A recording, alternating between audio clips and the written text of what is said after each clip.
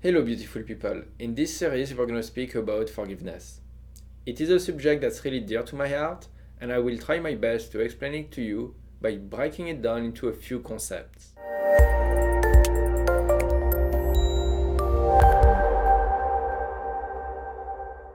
When I speak about the DNA of forgiveness, it's a bit a play on word.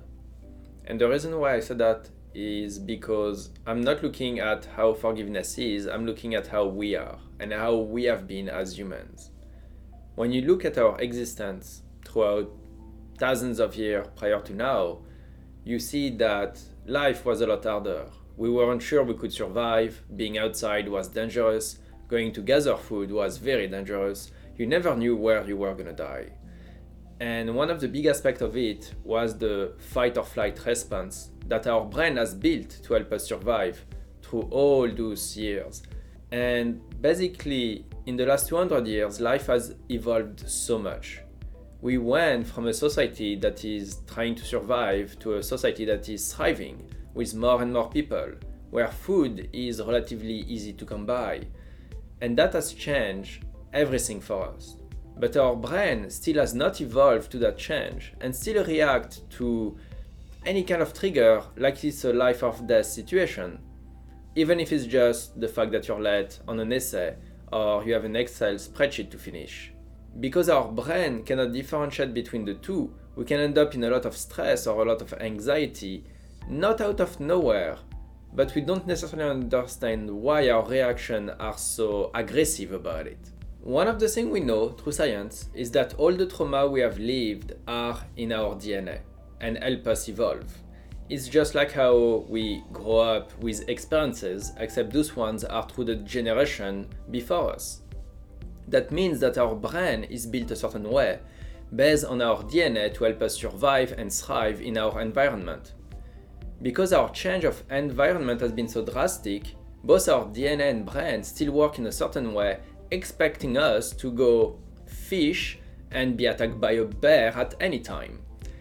Changing that is one of the key, and forgiveness is, in my opinion, one of the best tools for that, because forgiveness will build new neural pathway within your brain that can help alleviate the default one that exists from your DNA lineage, which we all have, because we all come from the same world and we all come from the same history if we go thousands of years.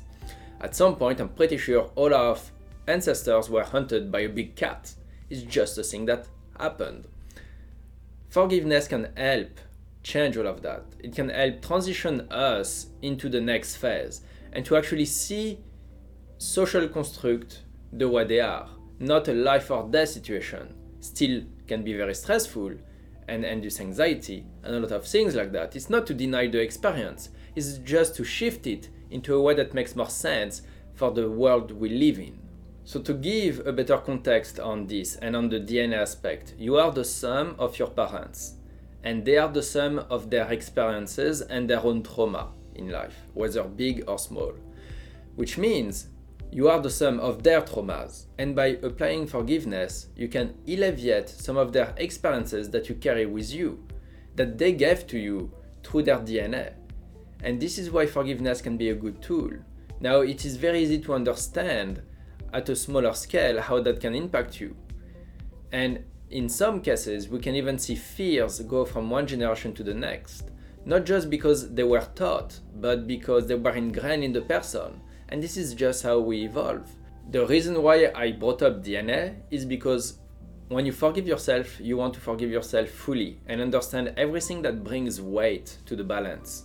Your ancestry, your lineage is one of the things that brings weight to the balance, and you will want to remove it so that you can move forward easily. You want to keep the experience, but you want to remove the weight. That is super important.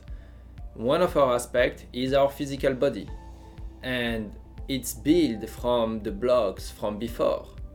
And this is why looking at the DNA, looking at your lineage is important. And in the case where you're an orphan, which was the case of my father, it can be very difficult. But it can help understand also why some of the things happen to you, why you don't relate to certain experience. Because it gets written in your DNA. So even if you don't know your lineage, even if you have no idea, it is an aspect of you that is important and that you should not ignore.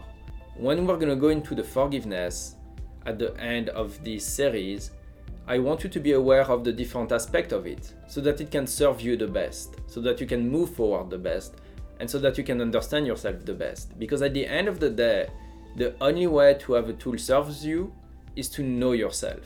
And to know yourself, sadly, you have to lean into the unpleasantness that can exist. I'll take you through the 3 different aspects of forgiveness. The first one is the DNA, we talked about it. The second one is going to be the brain, and the third one, the spirit. And between those 3 elements, you should be able to understand your own journey, learn about yourself, and forgive yourself and forgive others. And what I want to say in this first episode that is very, very important. Forgiving yourself does not mean you did anything wrong. And forgiving someone else does not mean you're allowing them to be in your life. They are different concepts. Forgiveness is about removing the weight on you. Join me next week when we're going to look at forgiveness for the brain. It's a topic that I really enjoy because I love neurology. And connecting the two will help you understand why doing forgiveness a certain way can help you build the habits and really motivate you to push forward and grow.